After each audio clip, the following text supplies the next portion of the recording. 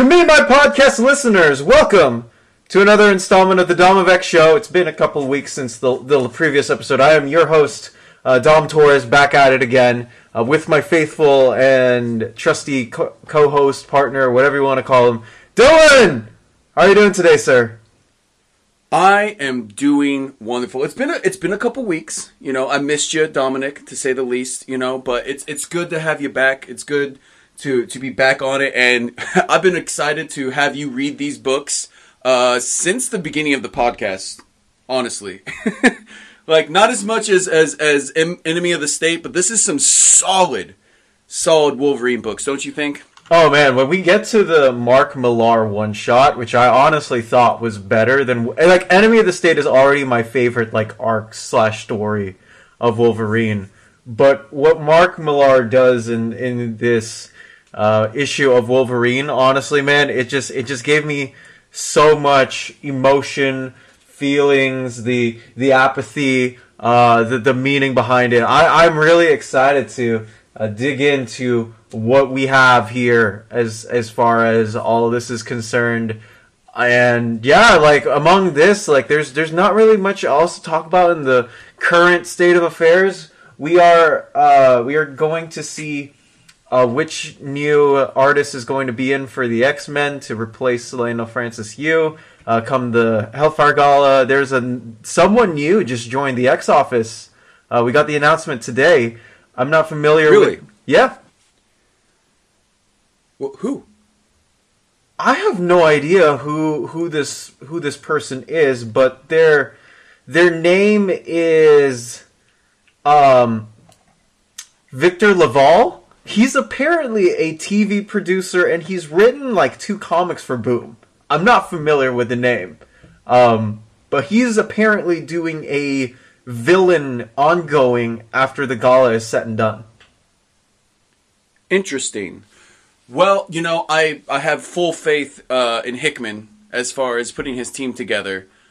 So I'm interested to see. I mean, you know, Boom is a sleeper. Boom Studios has a lot of really good. The past, you know, the teens weren't exactly the best for them because they did mostly licensed stuff. But if you go back and see some of their creator-owned stuff, the original content that they put on there, Boom has a lot of really good stuff. Recently, I actually caught up on the first 2 volumes of Once and Future, which is freaking phenomenal, if you guys aren't reading that one. Is that the Kieran Gillen book? That is. So freaking good. Like, so good. And it's all, you guys, it's a basic, you know, magic, supernatural kind of, what's it called? Camelot and that kind of story.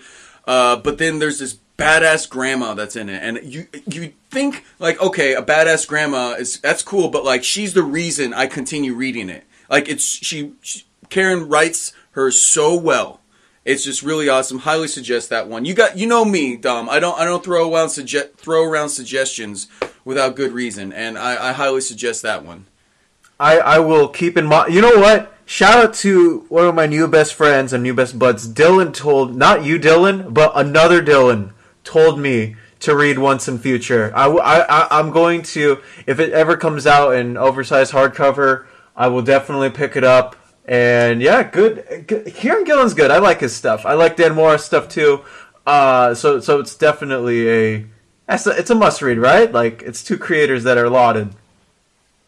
Definitely. And you know, John Ebling from the comic shop, I actually forced him to read it. And he says the exact same thing. Bro, it's the grandma. I never thought a grandma would be the reason why I'm reading a book.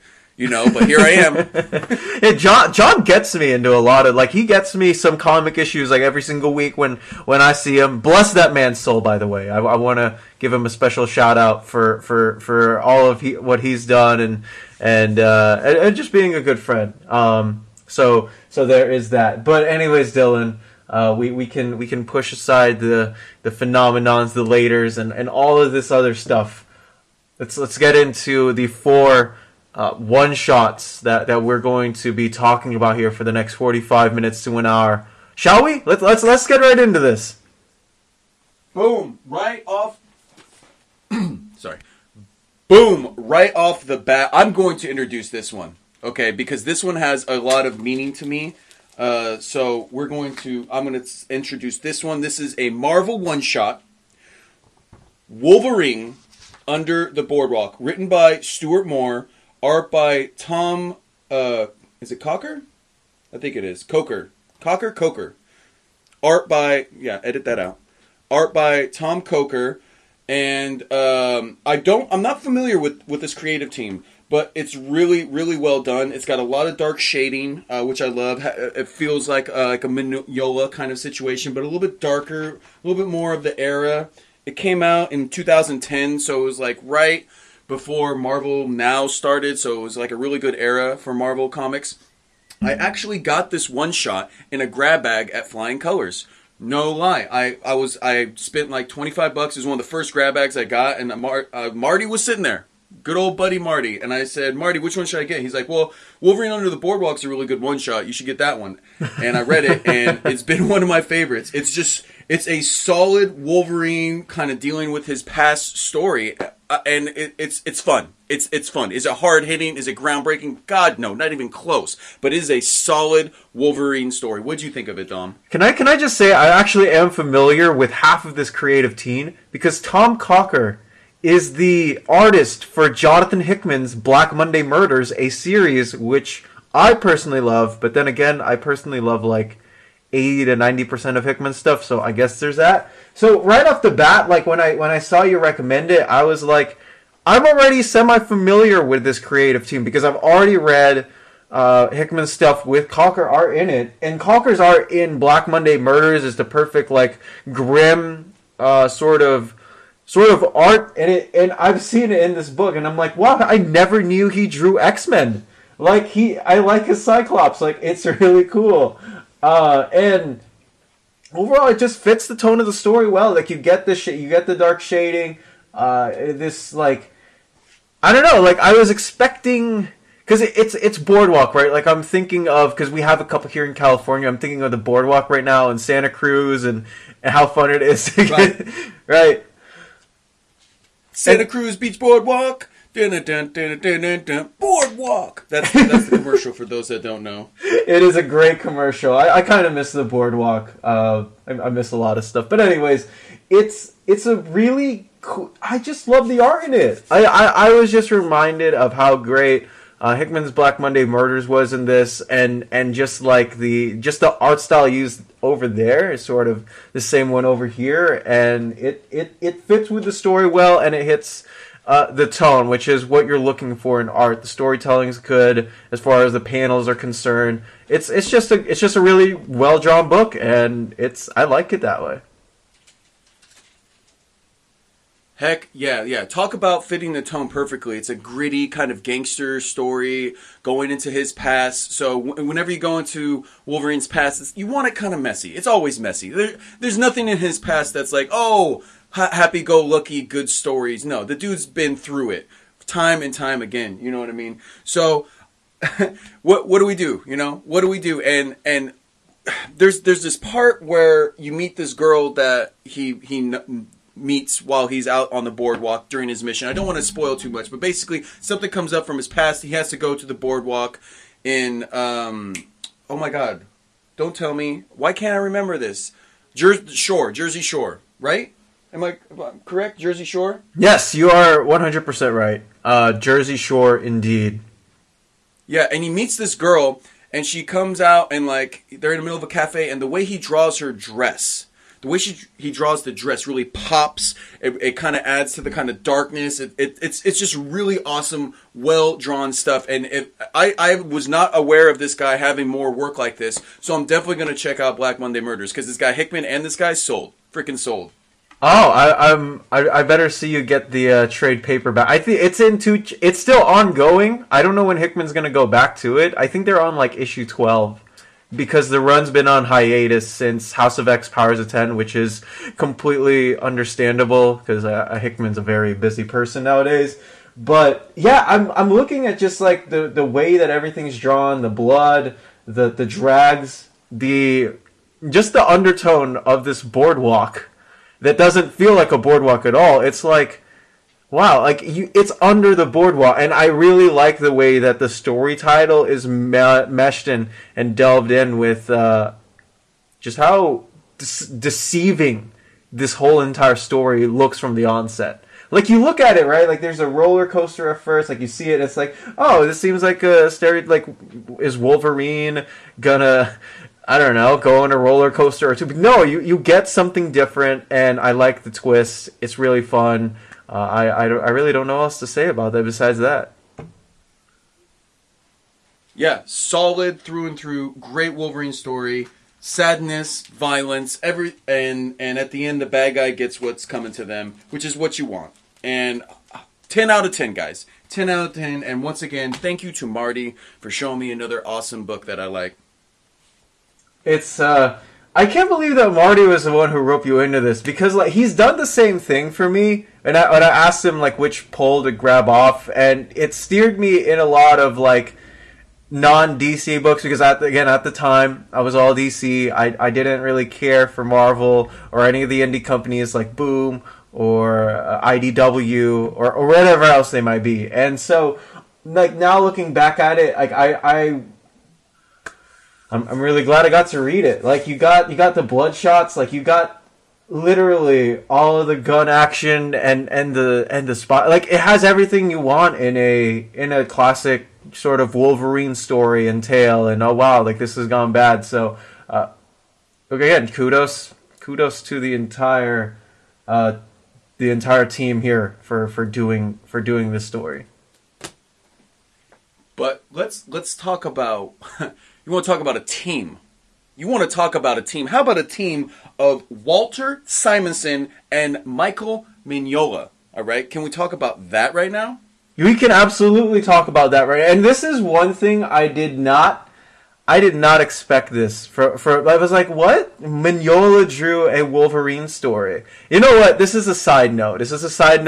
And we'll go back to the Wolverine. But over the weekend, I was reading Alpha Flight by John Byrne because, again, X-Men servers and whatnot, you get side pulled, and you're like, you know what? What is Canada like? I've literally learned so much about Canada in the past, I guess, 3 weeks since you've told me to read these books. It's insane. It's like I guess I'm just getting acquainted to maple syrup culture. Is that not a good thing? Anyways, I'm getting acquainted to waffle and bacon and maple leaves and all this, right? And lo and behold, I did not know this, but once John Byrne leaves the book and gives it to Bill Mantlo, Mike Mignola drew 3 issues of Alpha Flight. And I was like, wait, what? Mignola himself drew 3 issues of Alpha Flight, and this was back in like 1986. Like this was like your mid 80s comics, and I love this stuff there. And now I'm over here reading this, and it's wow. He's like the guy who, you know, drew Hellboy and created this beautiful sort of Mignola-verse over at Dark Horse. It's insanely beautiful. I love the art. I don't even know what to say besides like all the subtlety of the figures, and just it gives me so many Hellboy vibes. I remember grabbing Hellboy off the shelf off of Flying Colors, getting the omnibus or trade paperback. It's technically not an omnibus. Loving this stuff there, and yeah, I love Mike Mignola. I don't know what else I'm supposed to say besides what Mike has done in this book. It's fleshed out. Wolverine's awesome. You got the whole. It's awesome. I don't know what else to say besides that. This is what I like about Mignola, and I think people don't talk enough about it. It's his backgrounds. You know, even his simple backgrounds that just have a little bit of shading, or even the negative space backgrounds where it's just like a person standing there, maybe a crowd behind them, and maybe like something sitting there, and it's just that. Like it's very well done. It's focused. It's 100% comic booking at its finest. And it's not just like he can even do a more complicated background that has like all the defined details that you want in different machines or in a forest or in hell with fire, you know, whatever. He's just so good. He's such a well-rounded, unique artist that he's always going to be one of my top favorites, hands down. And you know what the best part about it is? I think, like, in many ways, being a top shelf artist means that you have a style that's distinct to you only and not to anyone else. I just looked at this book and I was like, oh wow, Mignola art.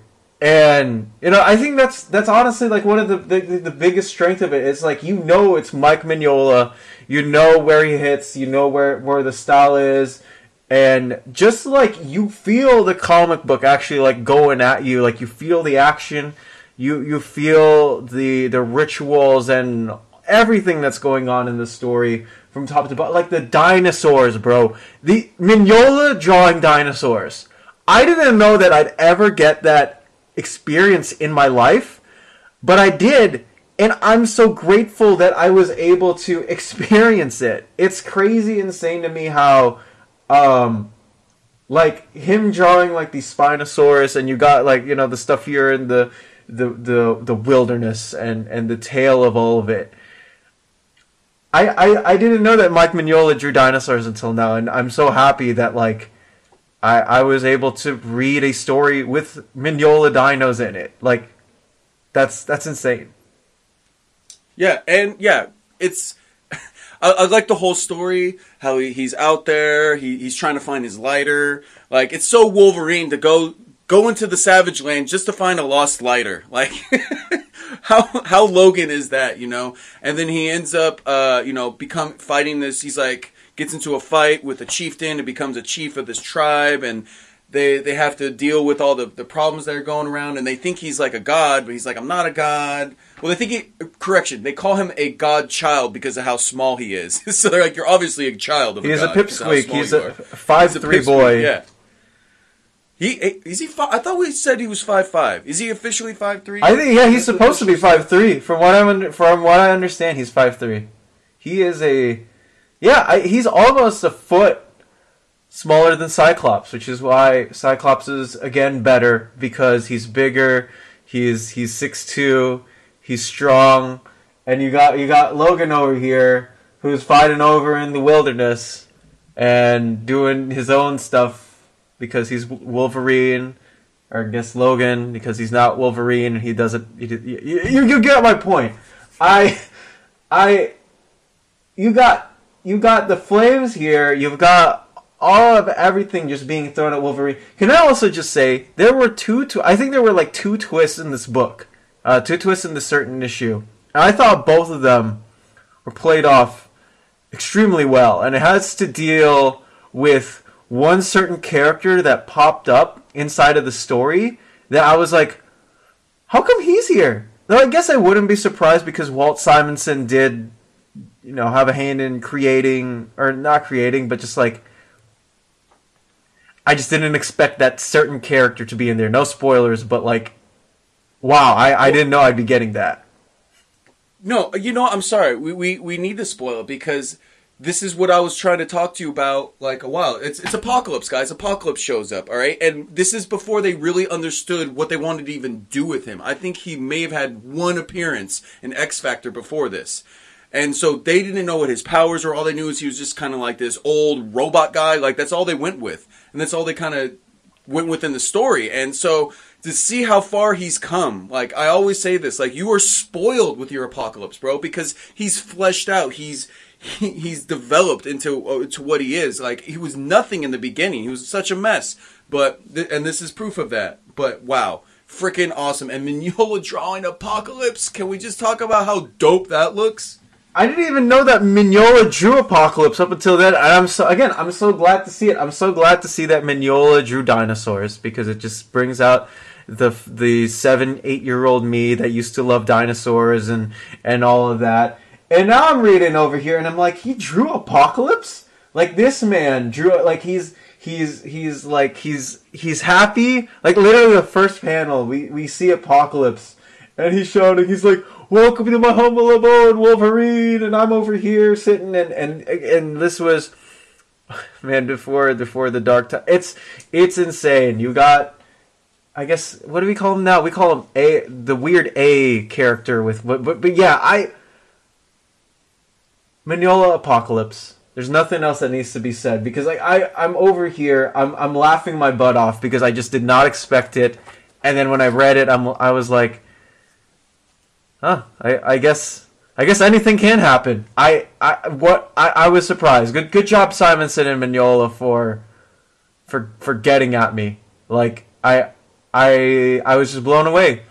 I came out and I was like, I just didn't expect it. That was the last thing I expected in this comic book. I literally thought it was just going to be him and an actual jungle adventure in the wilderness with the Native American tribe, and now all of a sudden he's locked up with Apocalypse in he's it reminds me of that one X-Men animated series episode where Apocalypse takes all of the telepaths, puts them in chambers. Yes. This sort of brings the same vibes where he puts Wolverine in a chamber and it's the same vibes. Like, I loved it. I loved it all. Kudos Walt and Mike for drawing and writing this. Seriously, so good. And I wonder how much Mike actually had involved in the writing process. I mean, it is Walt Simonson. So I mean, he could do the whole thing himself, you know. So but I'm sure Mike had something to do with it. This is one thing that always interests me because Walt I think he's an artist first, right? Like a lot of people remember him for drawing a lot of old stuff back in the day with Soups and of course with X Factor and the X-Men. But I'd actually want to like be interested in how artists do their scripts compared to writers, because like a lot of writers, you know, they're not artists, right? They just do regular scripts with prose and all of that. So did Walt in his scripts tell Mike, "Yay, like have some more creative control. You know, I want you to have as much fun as I am drawing this book." How much input did Walt give to Mike and vice versa, and how much freedom did Mike get in drawing this whole entire story? Because whatever I got, I loved. It was beautiful. It was great. It was hilarious.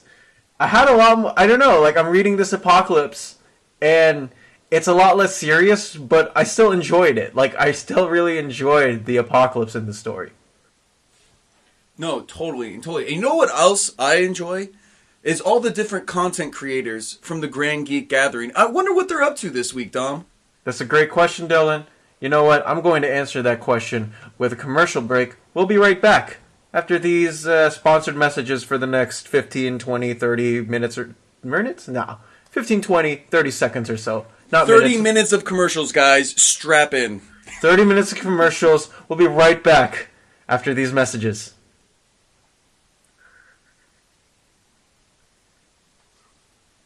Welcome back, everybody, to the Dom of X, where I am your faithful host, Dom Torres. You know me as Dom Torres, the host of the show, and again Dylan on the other side.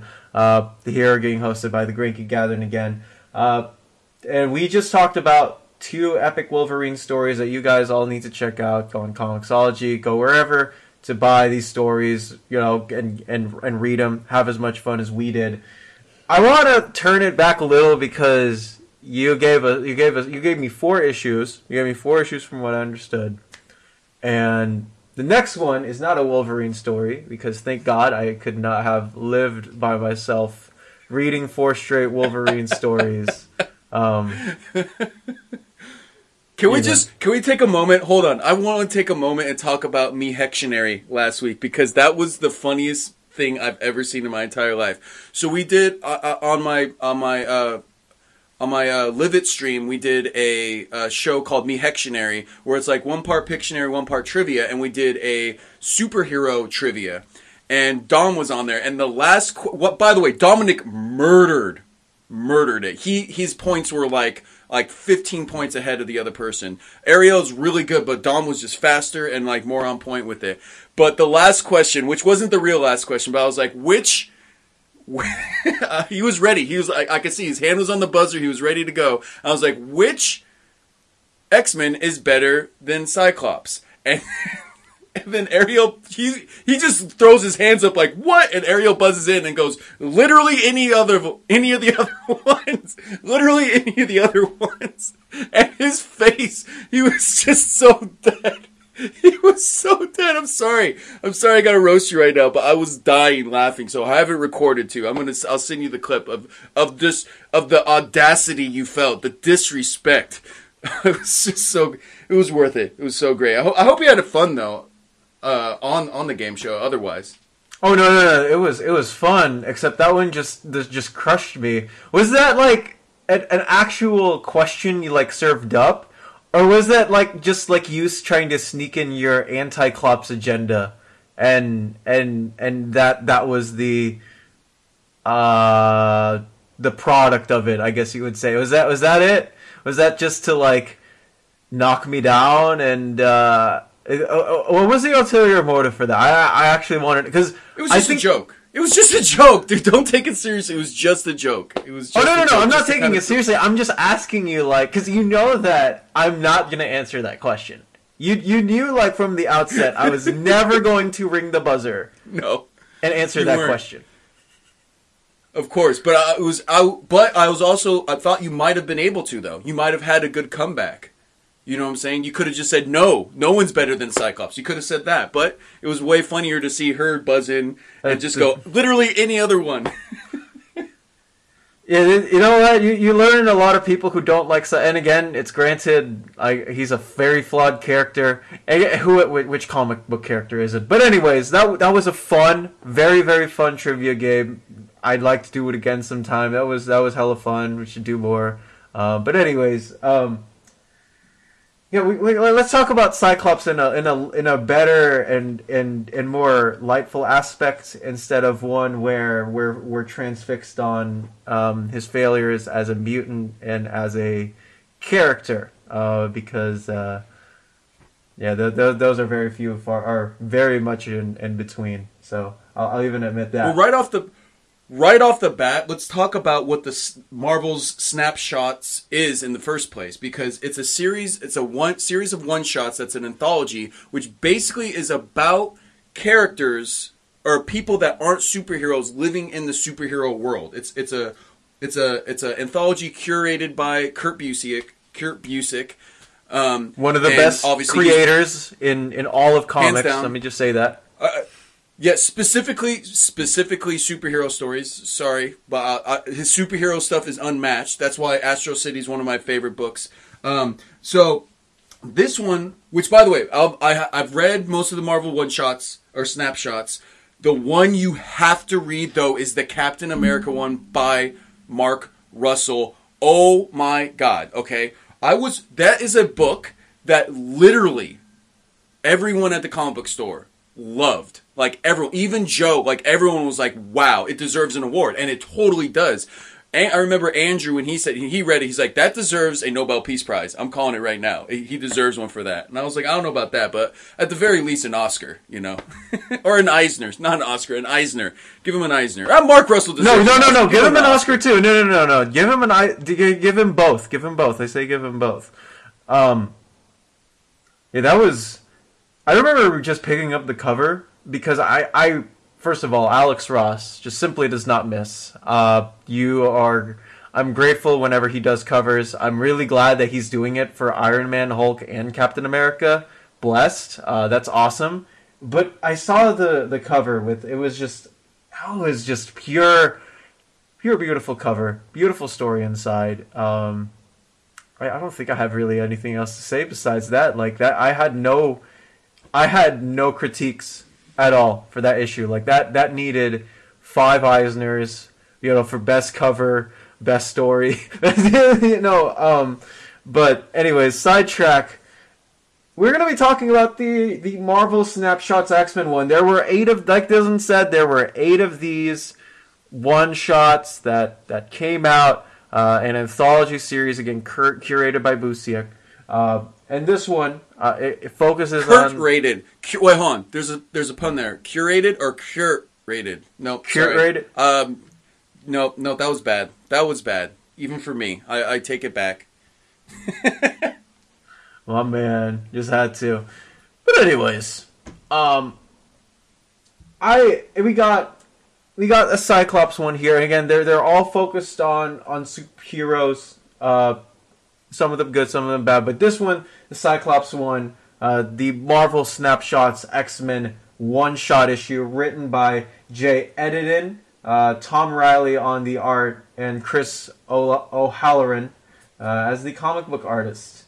And can I just say, man, I really love the voice that Scott's given. This is what I love about Scott, and it's very, very so much more so true in this issue.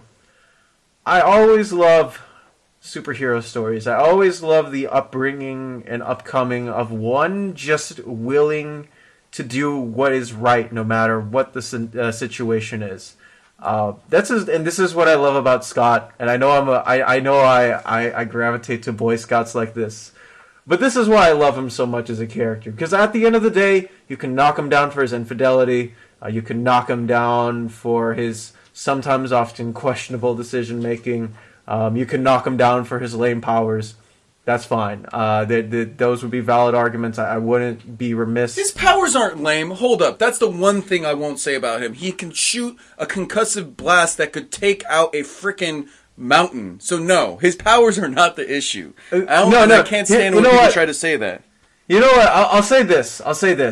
I think in the greater retroscope, like you look at the if you look at Jean and Emma and Betsy, like they're telepaths. Like all of these other, like Kurt can teleport. A lot of these other X-Men, they just have cool. I think it's just like in comparison between Scott and the rest of the X-Men. Like you look at his powers and it's like, oh, that's all you can do. I love him for it, but like if someone doesn't like, I get that point. But my main point is that I just love superhero upbringing stories, and Scott just willing himself to do the right thing in every situation.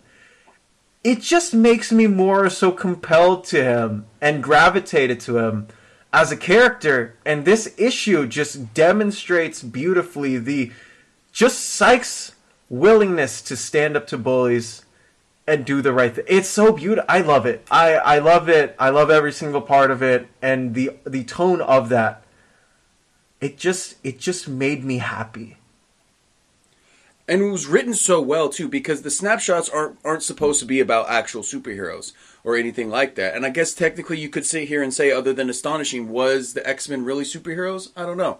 However, the idea of like going through it and like him having similarities with Cyclops but not being Cyclops, and then the twist him being Cyclops, was just so well written, well put out. The pacing was perfect. I haven't read much from this writer. What has he done? Any other things? I'm honestly not sure, man. Like these guys, some of these people, so I'm like Jay Edidin. He's an editor. I did not know this. He was a like us. He was a podcast co-host on an X-Men podcast, or used to be one, anyways. And he used to. Oh, that's right. And he used to edit for. They used to edit for Dark Horse Comics. That's on me for the I don't know what you call it, but yeah. Mispronouncing, I believe, is the correct term. Mispronouncing. That's on me. I sincerely apologize. But they did really well with Cyclops. I'm so happy. This was really well done. Like the twists and all of it. The voice given to. Couldn't have done much better.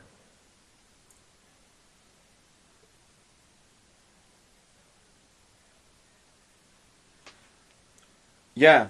No. Perfection. Once again, the art hit the right tone.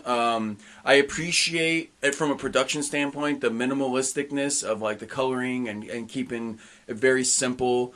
Because sometimes art can distract from a story, and sometimes the story can distract from the art. This was a perfect mesh that hit both really well, and just I think this was probably the best character development of Cyclops that I've read.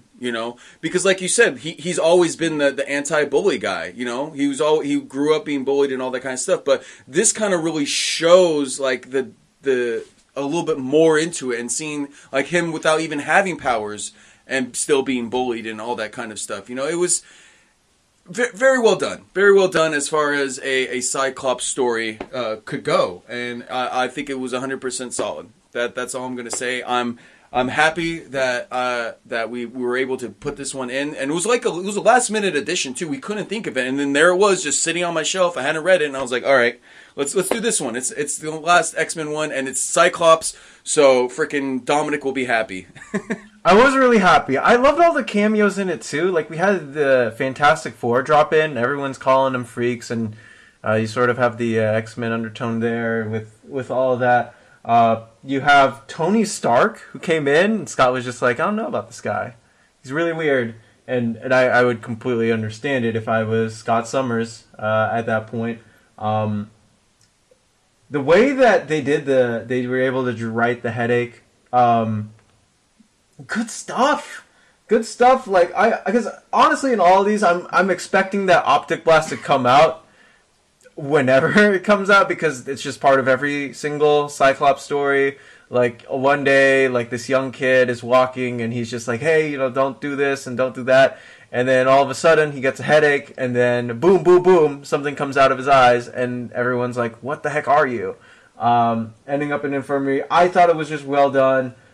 This was all beautifully well drawn out. Tom Riley on the art. The blue. Let me just say this: the blue in this issue, the use of it rather, was just great. Like it fits the tone. I like Cyclops in blue. I just think I've just grown accustomed to it, but I just love it when blue is used as a contrast for the red for Scott's stories and. Yes. Good choice really by Crystal. It makes it pop. Yeah. And specifically when he has his glasses, when he's shooting the blast, you're right. Like the contrast between the two is perfection. Perfection. Like you've got Scott over here, and he's just he's in this pale blue, while you have the Fantastic Four, and they're all in their actual colors. You have some other like you have I think it was a Hulk newspaper where everyone was asking, is this Hulk person a good guy or a bad guy? And obviously he might, who knows? And the shades too. I respect the shades. I want red shades someday. Someday I will get some red shades. But overall, again, just a solid story, solid Cyclops story. Again, I just could not have been any better. It could not have been any better. And I was him learning to make sense of things and just being the superhero that he is. Just again, it reminded me of how much of why I love this character, of why I love Scott Summers, and why I will read many a story with him in it. Definitely wasn't one of your cringe Cyclops stories at all. It was good. It was very good, and it's nice to see him not really super involved with too much stuff. And even at the part at the end when he's like officially, he's no longer Scott. He's officially Cyclops, and he's ordering people around and telling them this is what we got to do. This is the job, and da da da da. Like it was perfection.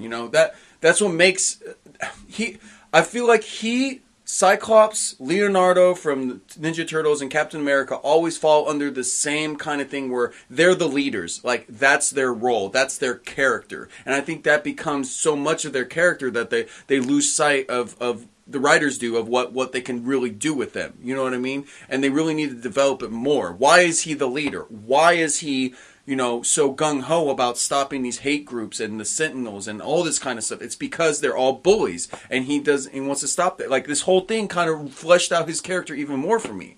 And I think this is the kind of writing Cyclops needs. And I love and I think one of the last points I'll make is that I love that in this snapshot, the way that he gets all of his, like, because we both know that Cyclops is a planner. His number one goal is to make sure that, like, one of my favorite Cyclops quotes just reminds me of it. Is how, like, he has so many plans that he has a backup plan for a backup plan. I love that, like in this set snapshot, he studies Sun Tzu's Art of War and all of these different books that show him how military leaders have done their part in history, and that's where he gets his strategy from. That's how he gets his A's, his X's and O's on the clipboard from. It's just a nice drawn, thought out, like in these panels and whatever else it is in this book. I just like that. That's where he gets it from, and I wouldn't be remiss if, like, wow, this is actually what he did before he got into Xavier's institution. I liked it.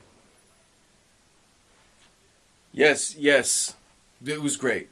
It was great, and anytime where he's showing like his more vulnerable side is also another thing I like from Scott. You know, too often than not, he's always trying to be the strong guy, or he's always trying to be the one that I know what's right kind of feel. You know, this kind of showed him that he's learning what's right. He's learning how to be a better person, how to be a hero, how to stand up for what's right. You know, another good attribute of this writing from this team. It's just really good. I see why they gave him the one shot. It was very well done. I agree. And you know what else we both tend to agree on? We both tend to agree that the Grand Geek Gathering is awesome. We're going to be talking about how the Grand Geek Gathering is even more awesome in these messages. We'll get back to Wolverine right after these messages.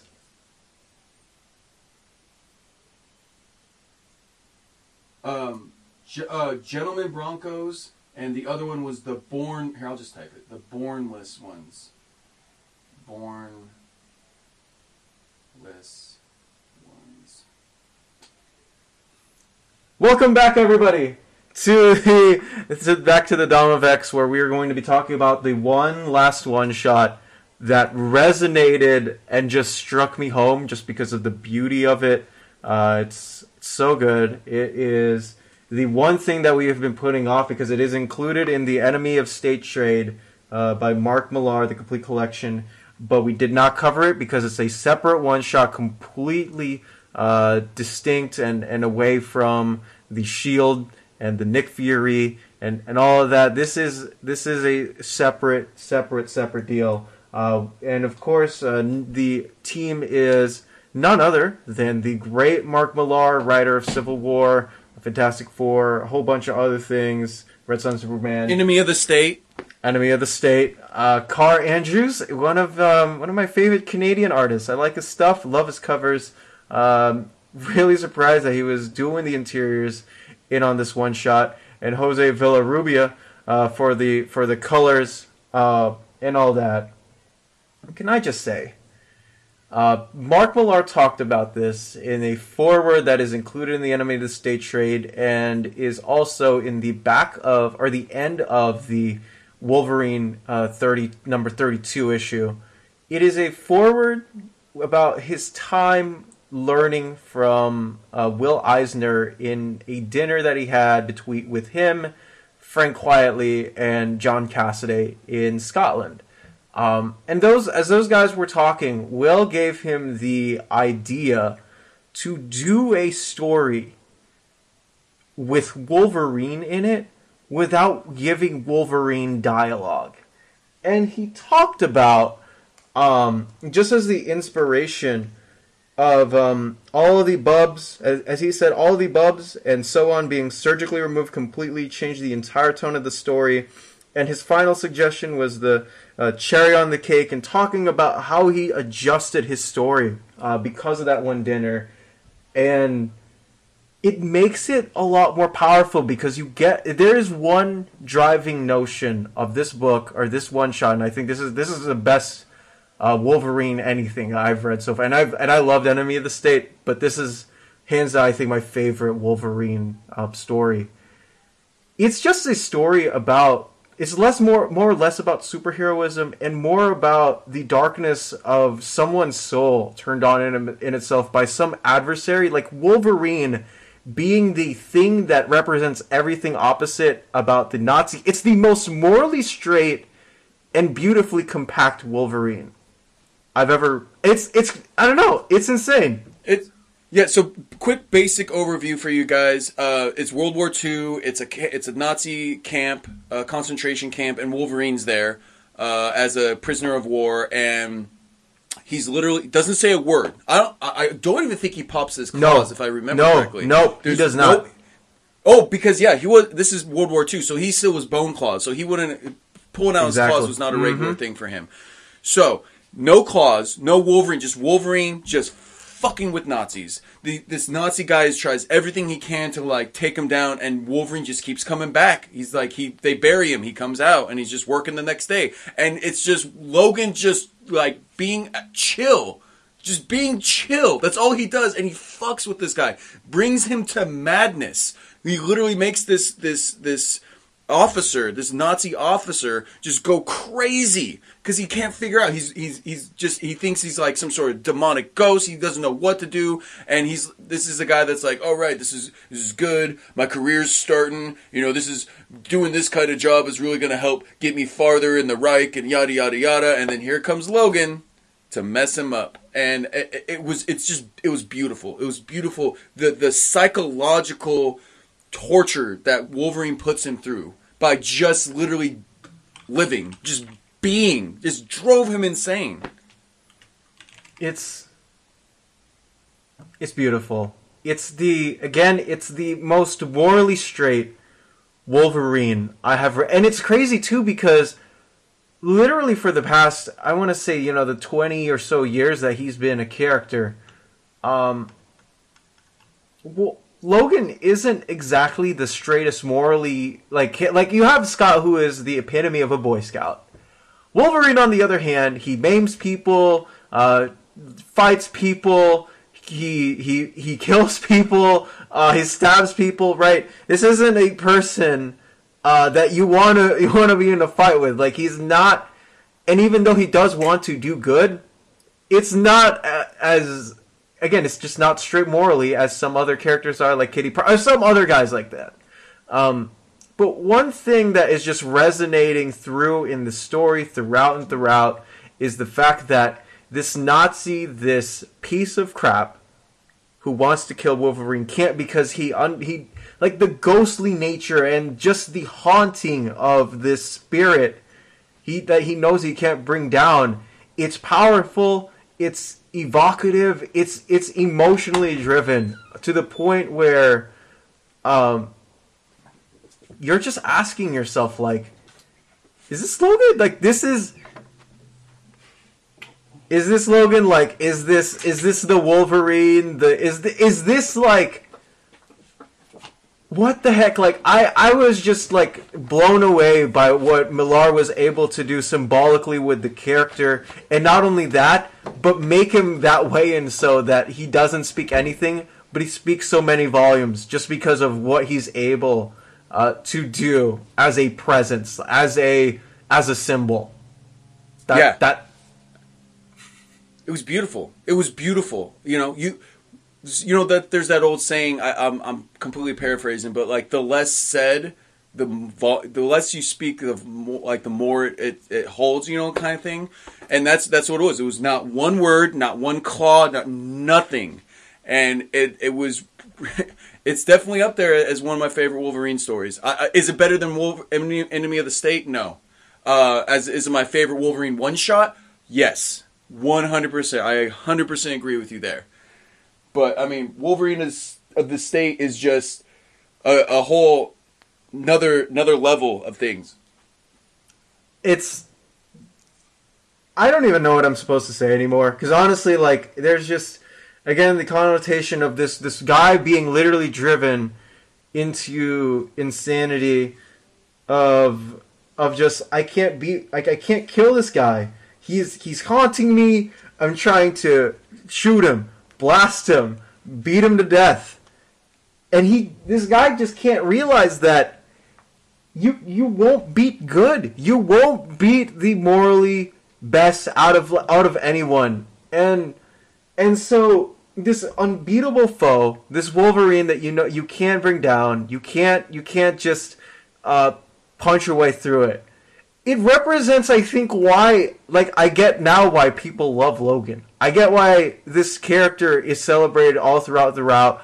I get why Marvel keeps putting him on the front of it. It's not, you might think of it as a money grab, like, whatever, but I realize now that Wolverine is this just symbol of this person who wants to do right, and just overall, like, the unwaveringness of just, like, you can't beat good. Like, you can't beat something inherently good. You can't beat this symbol. You can't beat something that is trying to, like, you can't beat this presence. And the Nazi officer just not realizing that, it's... Again, it's just an intrinsically beautiful story, and I was just wowed by, like, the message that Millar is getting through with it, and that last page where he dedicates it to Will Eisner with the shadow of Wolverine over the concentration camp, just beautiful. Cara Andrews just also just knocks it out of the park with this issue. The dark and the light and the contrast between some of those and all of it is I don't even know what to say. I'm just phenomenal, phenomenal, bro, phenomenal.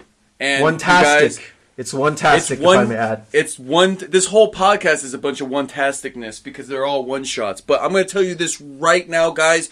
Go out and buy the Enemy of the State trade paperback. Go to your local comic book store. Pick that bad boy up. You will not be disappointed. You will, with every page, you're going to be mind blown. And then you'll read that one shot right at the end, and everything will just come to a head. And you will be like me and realize that Mark Millar is one of the greatest superhero writers of all time. It's insane. And you go look at it, and after this, there is nothing better. I